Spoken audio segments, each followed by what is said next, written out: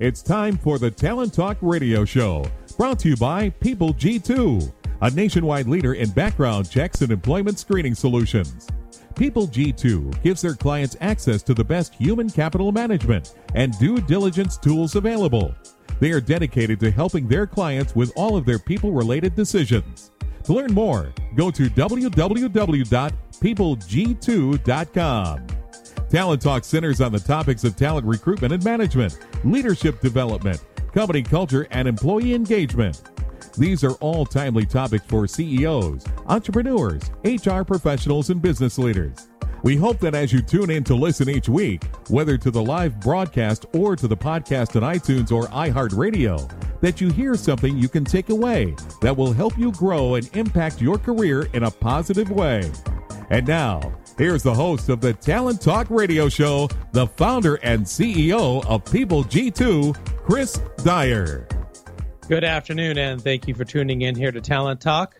We are so lucky every week to have fantastic leaders, inspiring people, coaches, authors, speakers, or just, the regular CEO, entrepreneur that are coming and sharing their struggles, their wisdom, the things that they're thinking about, the books that they're reading, and we're able to have a great conversation around that and understand where they're at, well, the things that have happened in their careers that we might learn from, that we might find interest in learning about.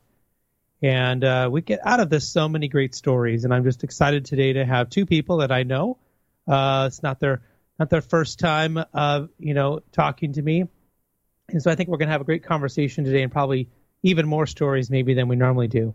And it's really those stories that has inspired and propelled the show for all the people that we have listening, and we really appreciate each and every one of you.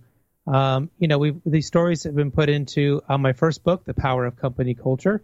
Love to have you check that out wherever you buy your books online. And the book was really inspired by some of the greatest guests that we had on the show and the fantastic leaders and their stories, along with the story of my own company and what we discovered by studying other organizations, by studying the best organizations, and just figuring out what the best cultures consistently do, no matter what kind of organization they are and what industry they in. They all do certain things, and all of that you can find out in the book. So Talent Talk is live here just about every Tuesday at 1 p.m. Pacific Standard Time. Most of you catch us in the podcast version, which is okay. We're averaging 10,000 downloads a day, which is millions of downloads a year on iTunes, iHeartRadio, Stitcher, across all these different platforms. And whether you are listening after the fact or maybe you're tuning in live, we don't forget that we love to live tweet. So as we're talking, my social media coordinator, Angela, is diligently in there kind of popping in the best quotes, the best one-liners, the best wisdom, links to bios and books, and it's kind of your reference point. If you're maybe listening and can't write something down, we probably have posted it there right on Twitter. So you can go to Twitter and follow @PeopleG2. You can also follow along with that hashtag Talent Talk. So even if it's after the fact, we'd love to have you comment. Let us know what you think. We can keep the conversation going. But if you're live and you have a great question, you can send it right now, and we'll be sure to try to feed it into the show. We really love it when that happens. So my guest today on the show, the first one is Annette White-Klososky, co-founder of Future Point of View and a women's executive board. And then my second guest is no stranger to the airwaves, Rick Franzi, partner, Renaissance Executive Forums. We'll bring Rick into the second half of the show. We'll have a lot to talk about with him. But let's go ahead, get started here straight away. Annette, how are you doing? I am good, Chris. Good to speak with you. Yeah, it's been a while. I know we have a lot to talk about it the last time that we were together talking. But maybe just before we jump into that, tell everyone a little bit about yourself, your company, what you do, what you focus on, anything else that's important for us to know about for our conversation today. Okay. Well, like you said, I'm co-founder of Future Point of View, and we are really a business strategy firm that has a emphasis in technology. So we really help companies build roadmaps. It could be strategic for their business. It could be strategic around using technology to win. And then I do a lot of other things. I'm a speaker. I host a podcast as well called Leader Spotlight. And then I run executive peer advisory boards, which I've done since the 90s, And that's really creating circles of leaders that are kind of all in the ring together, trying to figure out what is working now in business and how do you motivate teams and culture, which is a passion you and I share. Yeah, yeah.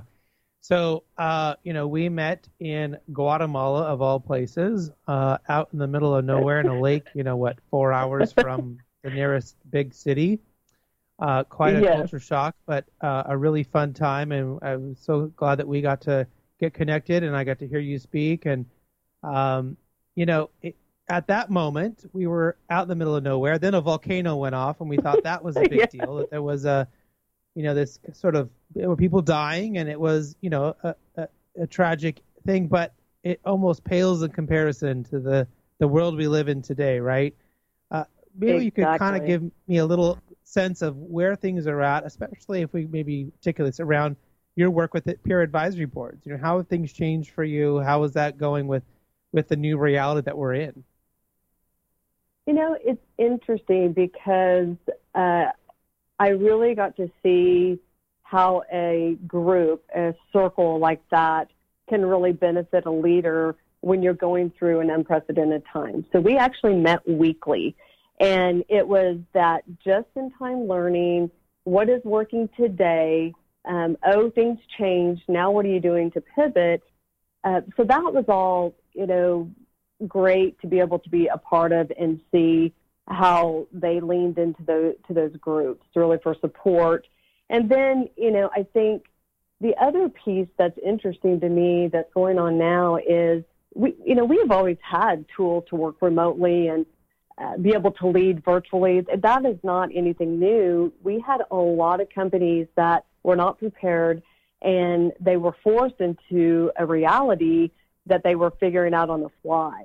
And I really feel what happened was we went through a crash course of just how to be a better leader, really, because they had to rely on tools. They were intentional about meeting with executive teams. They were intentional about engaging. They looked at accountability. They upped their game with technology and processes. They just had to do it fast, right? And so I really feel like there's, I know it's been a horrible tragedy in a lot of ways. I try to put the lens on of, okay, what are we going to learn from this and what's positive? And I really feel like there's a lot of things that are positive that are going to come out of this. And a lot of the leaders that I work with are saying there are things that we implemented to get through this time that we're going to keep with. We're not going to change. We're going to keep engaging at these levels. I know there's Zoom fatigue. We have a whole language now for Zoom, but, I think they're trying to reinvent why they meet, how they meet, and then being very focused on what their strategy is and communicating. Communication just increased across the board, I think. Right. And certainly the intensity of what we've been doing, we won't be able to keep up long term. But there are certainly lessons on how we've been meeting and what we've been doing, or at least just how to respond to a crisis. But I have actually really been enjoying the feedback that I've been hearing, that there has been more meetings, more communication inside of teams, and they're seeing more productivity and higher outputs, and a little bit less sort of out farther in the organization. So sort of like people banded together in smaller groups to get more things done, to communicate more effectively. And, if you need your organizations to communicate beyond that at a higher level, that's easy. To me, that's an easier fix than it is to try to get your people communicating and being effective with each other, the people who they work with the most on a day-to-day basis. And I don't know if you've seen sort of that intensity change, for teams, or if you're seeing an improvement in maybe it's the people that at work, if you were in a traditional office, right, who could you throw a paper airplane and you might hit them in the head, right? Who's sitting that close to you? That, I'm seeing that those people are actually talking where they were sort of taking it for granted. I don't know if you've seen a change there. Yeah, I have. They're more intentional about that. The other thing that's interesting is it's so, I don't know how many times you've heard this, but, executives will have one-on-ones, and those are routinely just canceled, like not seen as important. They're in the day-to-day. they got to push meetings off. They push those internal meetings off. Well, what's happened is because people are working remotely, they're virtual, they feel it's important to connect. Well, they weren't really connecting even when they officed down the hall because they were in separate meetings, and, they weren't connecting the way they connected in those one-on-ones. And so I'm definitely seeing the communication, increase. And then a lot of them say, I don't know why we didn't do this before. And you're like, yeah, we don't know either. Because, in building better cultures and team and engagement, it's about those fundamental building blocks. And so I think people went back to some fundamentals, and I think that a lot of those things are going to stick and stay. Yeah, absolutely. And I've been really talking to leaders about stopping having one-on-one meetings, especially when remote. I mean, for us, we found that was a thing that, to your point, they tend to get canceled. They're not high priority. There may be one-on-ones where we need to work with someone. There may be something going on. I mean, I certainly recognize we can't get rid of them all. But for me, standing one-on-ones are a complete waste of time. And instead, if we want to talk to a group of people, if we have 3 or 4 people who we need to coach or inspire or to help, we ought to get all 3 or 4 of them on the phone at the same time.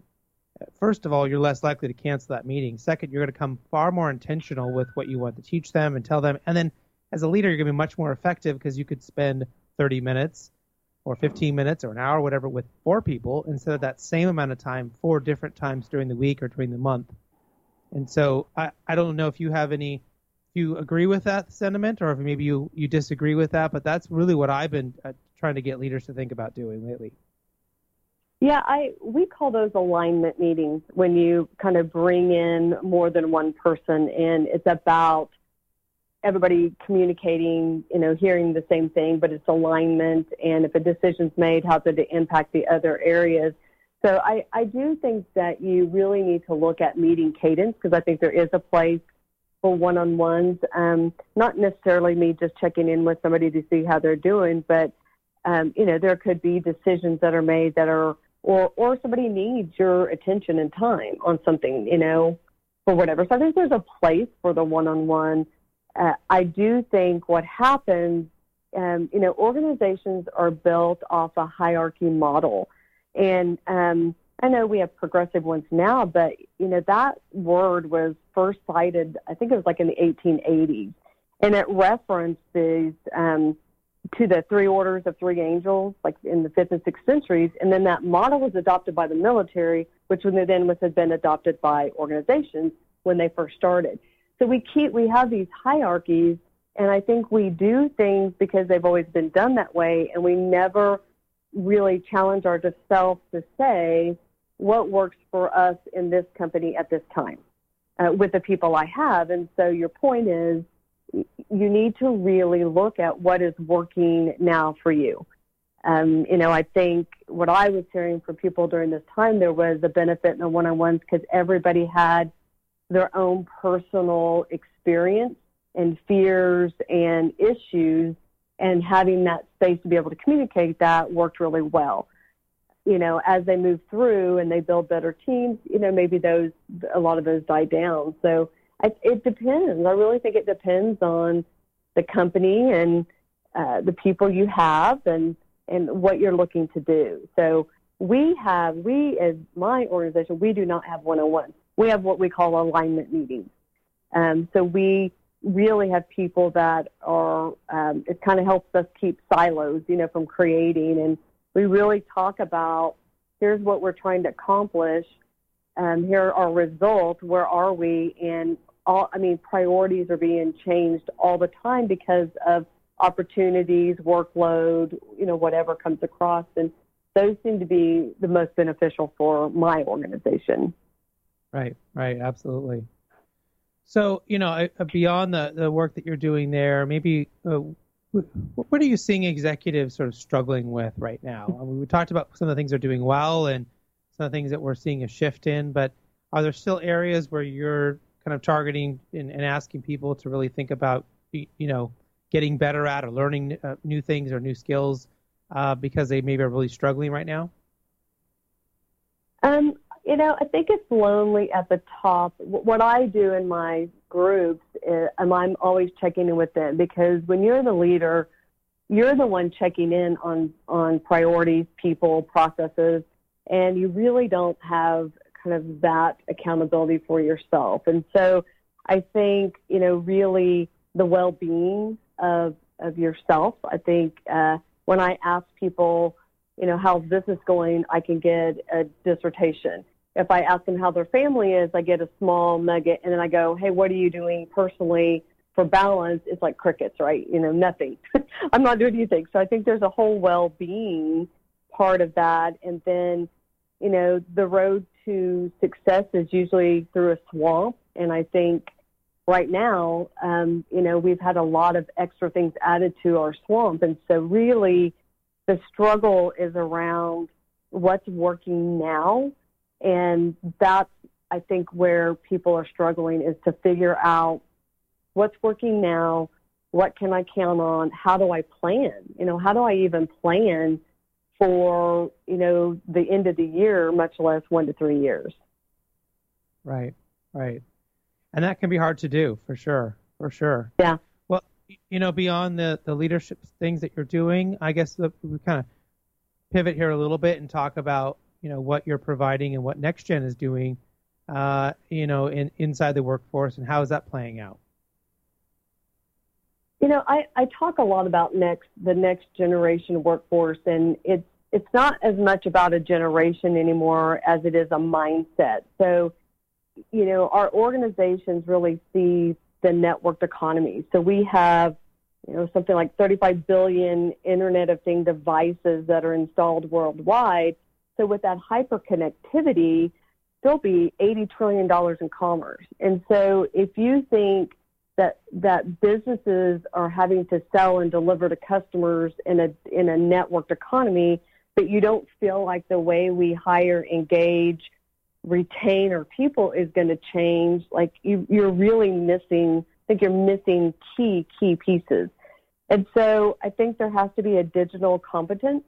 And so that next gen workforce could be reskilling, because the people that are in the C-suite most likely were trained in a completely different era for marketing, finance, and it's just a whole new game. And so you really have to be able to spot trends. So I talk a lot about a conveyor belt of trends and how to have vision and how to know the homology, how much human and how much technology you apply across your organization that works for your personas, your customer base. So I see culture, everything has just changed. I really think that the digital transformation of culture is going to be really interesting, because I don't think it's going to live in an HR office down the hall. I really believe that talent management, which this is your world, talent management and culture is all going to be embedded throughout the organization. And leaders are going to have some knowledge of that, really to be able to compete. You're just going to have a pulse on technology, how it impacts. I coach a lot of people that, are the best at what they do and have gotten to the top, and they just don't want to learn. They don't want to learn the new skills. They really don't want to have to reinvent those pieces for them. And the hierarchy of an organization is one of them. So there's a lot, and we could probably talk all day on really engagement and how those lines are going to be blurred, and you're really going to have to be able to have a large digital toolbox of application or AIs to really perform, within organizations to really win in the marketplace. Yeah. And I'm certainly noticing that, this happened for us and other leaders that I've talked to. It happened for them, which was something happened pretty catastrophic, pretty big in their business. For some people it was 9/11. For some people it was the big recession in 2009. For others now it's COVID. And there will always be something large and disruptive showing up at our doorsteps. It was for as long as we're in business or for as long as we're alive. And it's often I've noticed with the best leaders out there, they take it as an opportunity to really bring in change, to really, say, okay, well, we clearly can't keep doing business the way we were, right? It's easy for everyone just to kind of keep going if there's no real reason to change. But when something big happens, it's really that moment to say, well, let's make a change. And if we focus on culture for a minute, since it's a place where you and I kind of both have a lot of energy and excitement around, if somebody was going to start building a new culture, they were going to, reinvent what they're doing at their or at their company, if it's virtually, and they really want to build a healthy culture that can last for the next 10 years or until the next big thing before they have to pivot again. What are those things they should be thinking about to have a healthy culture? Well, I think transparency is key. I think having a social mission is another element that, is really a lot of generations are really, asking for that. Or they're going to go someplace that has a social mission to what they do. But, I think you have to focus, flatten your organization. And it's not about the reporting structure. It's about your client being the center of what you do, and how does everybody play a part in that? Because what everybody does around that chart is really impactful for delivering your service, making the customer happy, which is what keeps everybody having a job, is the paying clients. And then engaging is really try to think of how do you engage people. So if I think about how I'm going to engage my kids, let's say I'm buying a car, if I go pick the car out, do the deal, and then say, hey, here's your car, go drive it, I haven't engaged them in anything. They're just driving the car. They're not bought into that. And the engagement process would be involve them in, why are we buying a car? What's important in making that decision? Maybe they even have some skin in the game where they help pay for the car, because then their pride level and engagement is completely different in that process. And so I know that's a very simplistic example, but I feel like culture is a lot like that. If you really want them to care about your company and engage at a high level, then those are the things that you have to do. You have to stop. Why are we making this decision? How are we processing this? And listen and get that involvement. And then people act like an owner. They act like they have skin in the game. We do ownership in our company, where we give ownership to people to get them invested. They think about things you would never think about. So culture is not as much about, do we have pool tables and, margarita machines on Friday and everything is great. It's really about, are people engaged, and how do we get things done that create that family? And then, it's like your book, The Power of Company Culture. There is a power when people are bought in and drinking the Kool-Aid. There's just a power in that. So, those are some simplistic things to really do, but you have to listen, you have to ask, you have to have a pulse on how things are impacting people within your organization. How are you collaborating in the meetings? And so you're not just putting in a structure that doesn't necessarily speak to what is important today. Yeah, absolutely.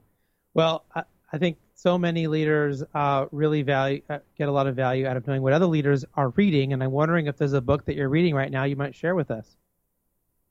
Okay, I feel like it's a trick question, Chris. Of course, I've read The Power of Company Culture by Chris Dyer, so that's got to be one of the books.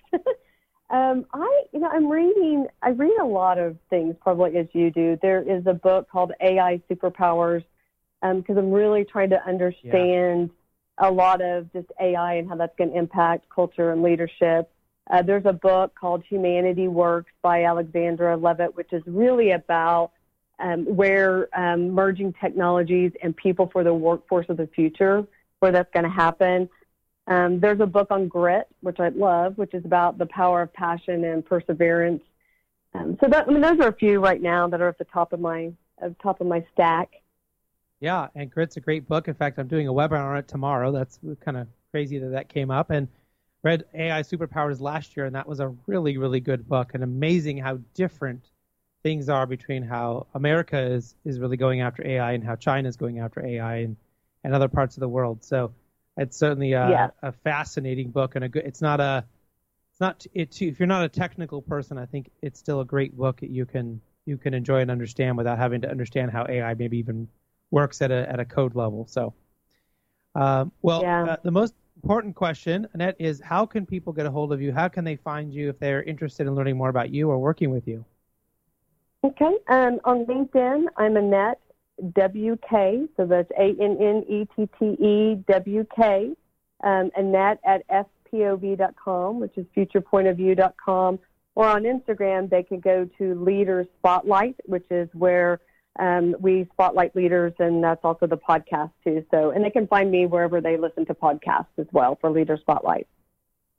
Well, fantastic. Annette, thank you so much for being a part of the show today and being our guest. Hopefully everyone enjoyed your insights as much as I did, and that we can have you come back at some point and give us an update on everything you're doing.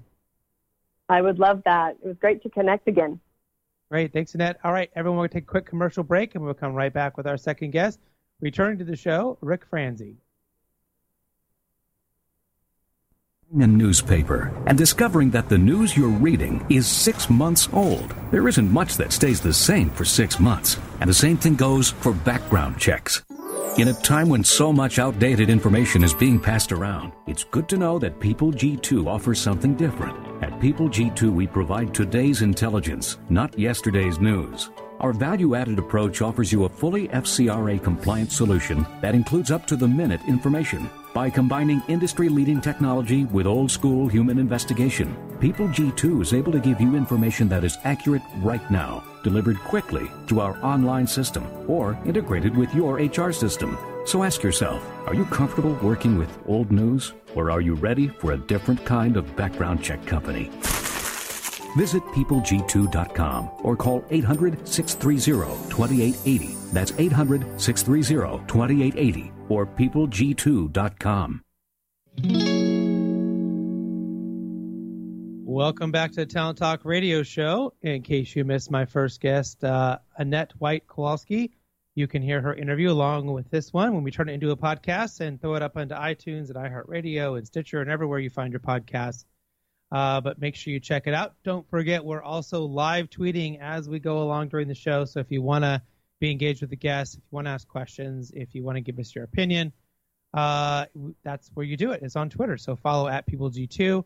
Look for that hashtag Talent Talk. Also, don't forget, you can subscribe. You can go to talenttalkradio.com. That's a great place to subscribe and make sure you get alerted anytime there's a new episode. But let's go ahead and bring in my friend back to the show, Rick Franzi. Welcome.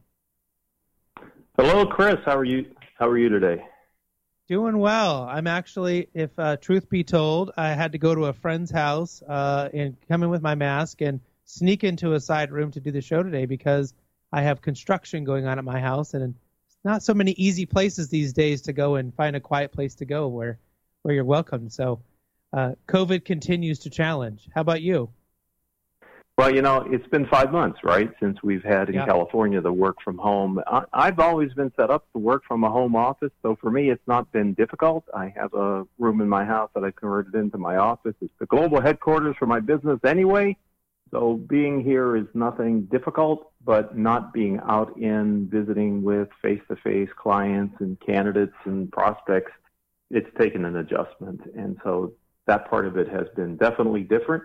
But running the business from the home office is kind of how I set it up to do it 12 years ago anyway. Well, and I would say the most of the time when you and I see each other, it's in the halls of the Center Club or somewhere at a conference or something. So, being out and interacting with people and having that kind of an experience, I think we got something we did a lot of and maybe even took for granted. So maybe you could kind of tell everyone a little bit about what you do, about yourself, what's important for us to know for our conversation today.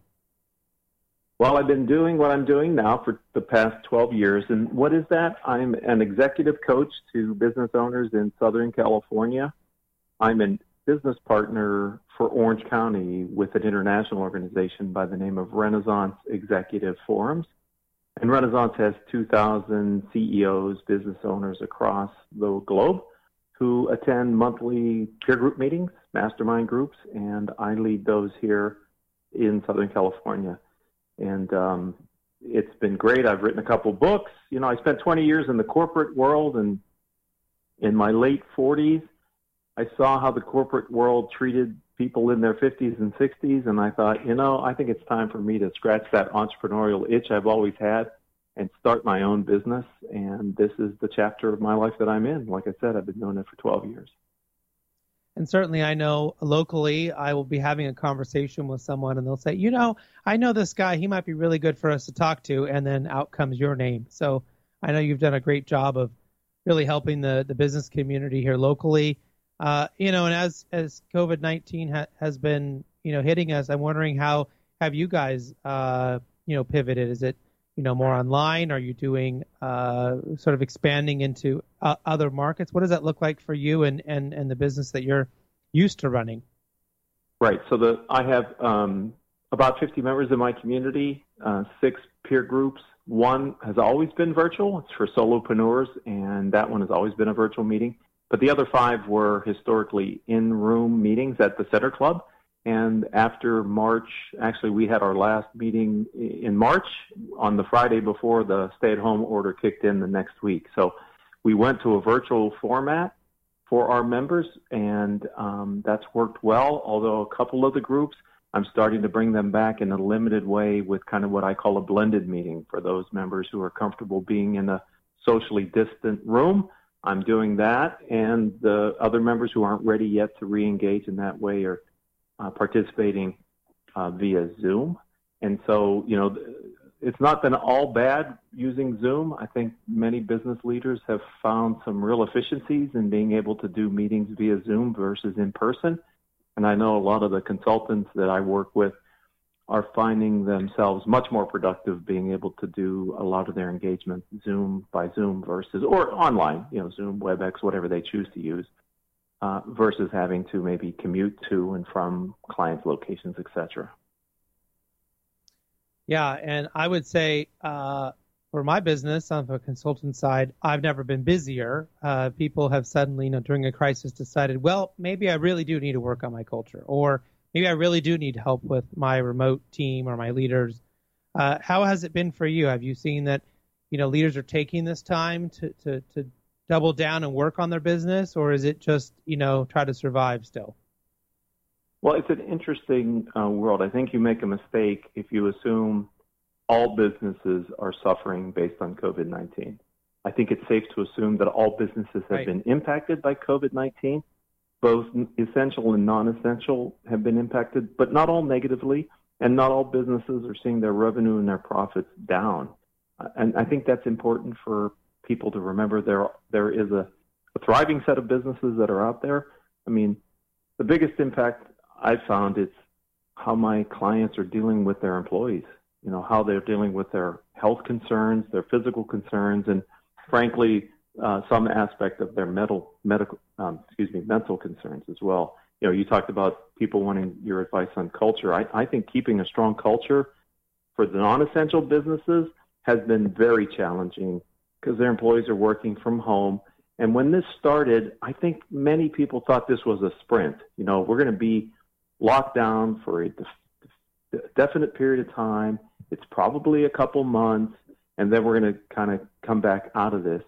And so it's sort of like the emergency was there and people rallied. But now what I'm seeing in my groups, Chris, is that now that this is becoming the new reality, and it may be this way for a period of time for a variety of reasons, the members are much more thinking about how do I keep the engagement that I actually had more of when we first went remote in place now that we're going to be remote for a longer period of time.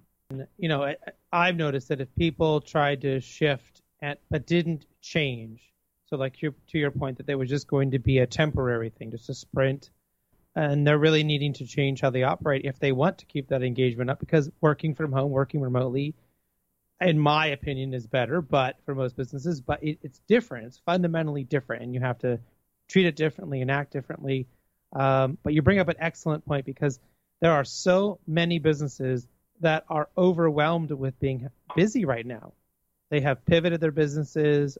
Everyone who's a contractor is out of their minds busy because everyone who's staying home is going, well, I'm tired of looking at this kitchen. I guess we should finally update it. And everyone I'm talking to, those types of businesses are just booming. So, yeah, we have to think about the economy, I guess, in maybe pockets or in Venn diagrams or something. There's some overlap there, right? There's some businesses struggling, some that are waiting for this to be over, and others that are thriving and absolutely taking off. So that, I guess, that leaves someone like yourself who's there to help and advise people in different types of scenarios. Are you seeing other unintended consequences during this, pandemic? Other surprises or things that, kind of based on your own research that maybe you hadn't expected? Well, my third book, Killing Cats Leads to Rats, gets its title from the pandemic that hit Europe in the 1300s. So in researching and preparing for that book, and studying unintended consequences of business decisions, to be frank, on one hand, the fact that we're in the throes of a global pandemic is not surprising to me because we're such an interconnected world now where people can freely, historically, before COVID, freely move from one continent to another in almost what is a blink of the eye. And so disease like this could be transmitted just as efficiently and as effectively. And, I think the risk of a global pandemic was something that people thought about but never really seriously planned for. Coincidentally, in March, as a part of our education for our members, I had an expert from Orange County come in and talk about disaster preparedness. And her work historically has been to help companies prepare for emergencies, fires, floods, unfortunately active shooter, and then the very rare instance, an earthquake and how that might damage and disadvantage your business. So we had this mentality in my community in March about preparing for the unexpected. But literally, the last meeting was Friday. That next Monday, we started our shelter-in-place, stay-at-home, call it what you will. And so the mindset of the CEOs in our community was sort of vibrating towards emergency preparedness, but this challenge of a global pandemic is something that is truly unprecedented. And, I've been in business for a number of years, and I thought I had seen most all of everything. Recognizing that this is both an economic and a health issue is very different than, let's say, the Great Recession, which was a financial issue and an economic issue. And so that's new, but the idea that something like this could happen as an unintended consequence of now being a globally interconnected country, world with a heavy reliance on, different geographies doesn't surprise me and didn't surprise me at all. And it feels like with a lot of those other issues that we had, it was a single moment or a small bit of time. We hit, the ground, and then it was a slow march back uphill. And I think that's, for me, was what's felt very different about this pandemic is that we still don't really know if we've hit the ground. We don't really know if we've hit rock bottom. We still don't know, exactly where we're at, and are we climbing back up yet or not? Or are we just changing directions now and going in, we were going north and now we're going to go east. You know what I mean? We just, seems like we haven't quite figured that out, and maybe in 20 years it won't feel that way, but right now it feels very different in those terms. There certainly are a lot of opportunity. I'm sorry, go ahead, Rick. I was just going to say, to build on your point, you're absolutely right. The hardest thing for the members of my community and entrepreneurs and business leaders is uncertainty. You can take bad news and then you figure out how to deal with it. It's the uncertainty of what we're dealing with that I think I'm hearing from my community, my members, the business leaders in the Renaissance Executive Forums community. It's just to your very point. What's this fall going to be like? What's even September going to be like? And how do we plan for that much variation in what could be the new reality in October, November, December, let alone let's talk about 2021. Let's just try to figure out what we have left in this year and what the reality of the world might be like throughout the rest of this year. Yeah, certainly long-term planning. What's that?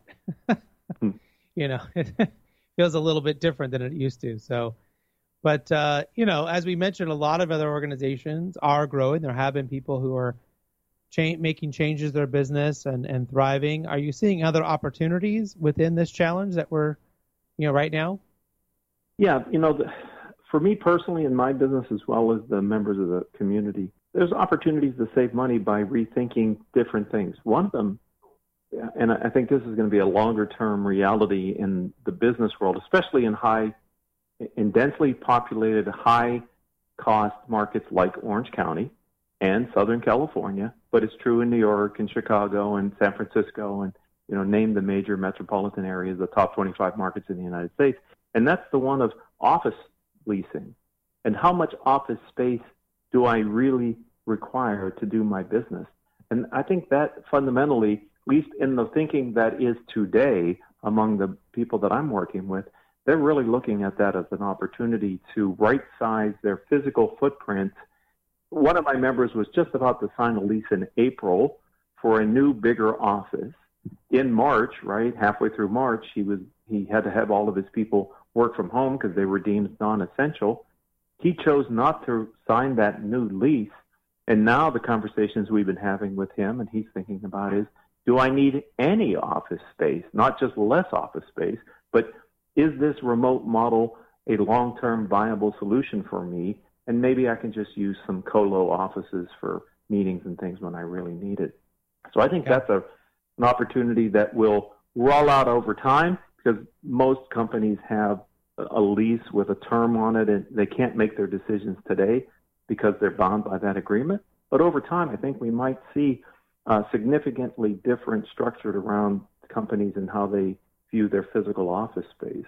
Another area that I have seen significant opportunity within businesses to save money is in reduced travel and leveraging technology. One of my clients has historically put their salespeople on the plane. They deal with C-suite executives on the financial side of major corporations, and they believed you needed to be there in person to show respect and also to build the relationship. And what they have found during this time is that many of the hard-to-reach CFOs of larger companies, corporations, are actually more accessible to them now because they, too, many times are working remotely, and they're able to reach them in a way that they couldn't have reached them when the gatekeepers were there and the office was structured, et cetera. And so they're thinking, how do we use technology to really attack what has historically been a major cost item for them, which is, travel and entertainment. And then finally, to your point, I think across my community and with the business leaders I work with, they're seeing a productivity boost from a remote workforce, even if they're an essential company, because even in the essential companies, many of them have structured some of the non-essential work to be done remotely. And they're finding that actually the employees can be trusted to work from home. And if anything, they're getting a greater output from many of the employees than they had previously. And so they're very enthusiastic about how might a remote workforce be a part of their long-term business model.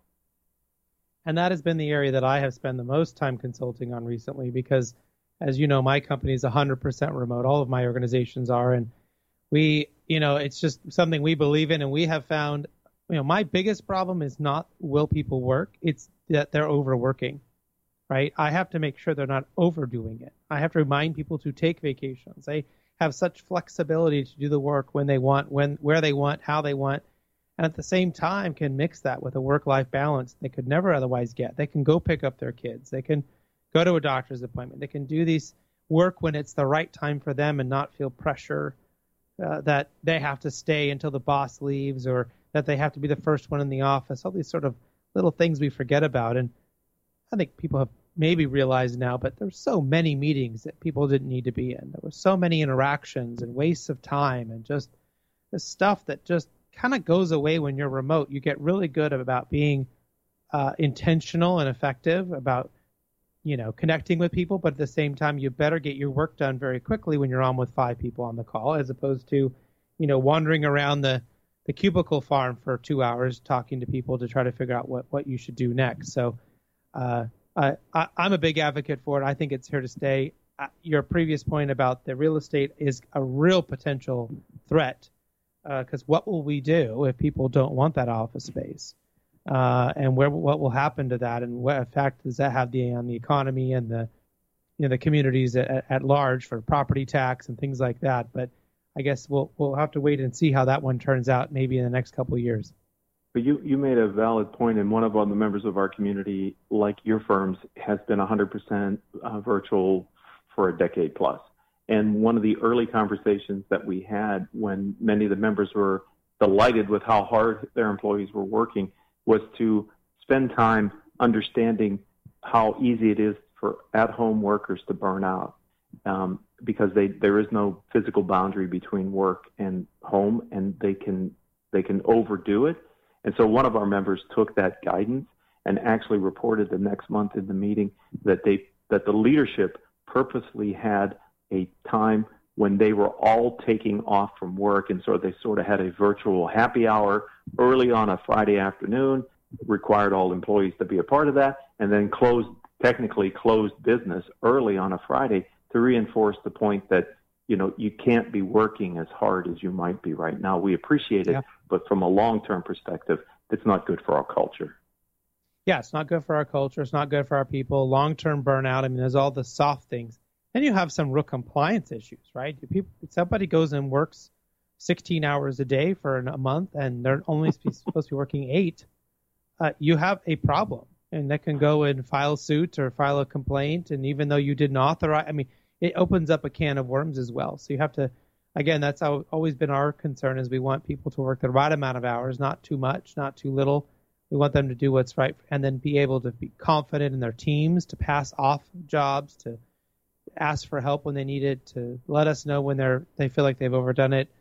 And that's just a culture thing, and eventually they learn they can do that. So hopefully organizations are learning some of those lessons and reaching out to people if they need help going further. Speaking of reaching out for help, how can people find out more about you? How can they get more information about the work that you're doing and from your roundtables to your consultancies, your books? What's the best way for them to find out more? Thank you for that question. And the best way to start a conversation with me is on LinkedIn. I have an active presence on LinkedIn. I enjoy those conversations and building relationships through that platform. And all of my IP, is made available through various portals. But I think the easiest and best way to start a relationship is by reaching out for a connection on LinkedIn, mentioning that maybe they've heard us here on this conversation so that we can kind of continue this level of discussion if they're interested in that. But that's really my preferred starting point in relationships at this point, Chris. Well, that's great. And Rick, it's always a pleasure to have you on the show. And as I think I've done before, I did want to say again, thank you. When Rick had me on his show many years ago, that's what started this whole thing.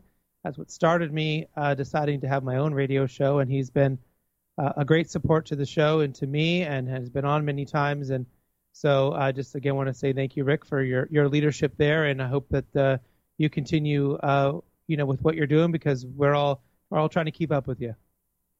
I'm very proud of all the success you have with the tens of thousands of listeners and downloads that your show has garnered and the impact you're having, Chris. It's fantastic to see what you've been able to do with this platform and your books and consulting as well. So thank you for your time. I appreciate being on your program. This has been fun. Thanks, Rick. All right. Thanks, everyone. And hopefully something that we've talked about today helped you and improved you and your own career. Until then, until next time, I should say, do what you love and show the world how talented you can be today.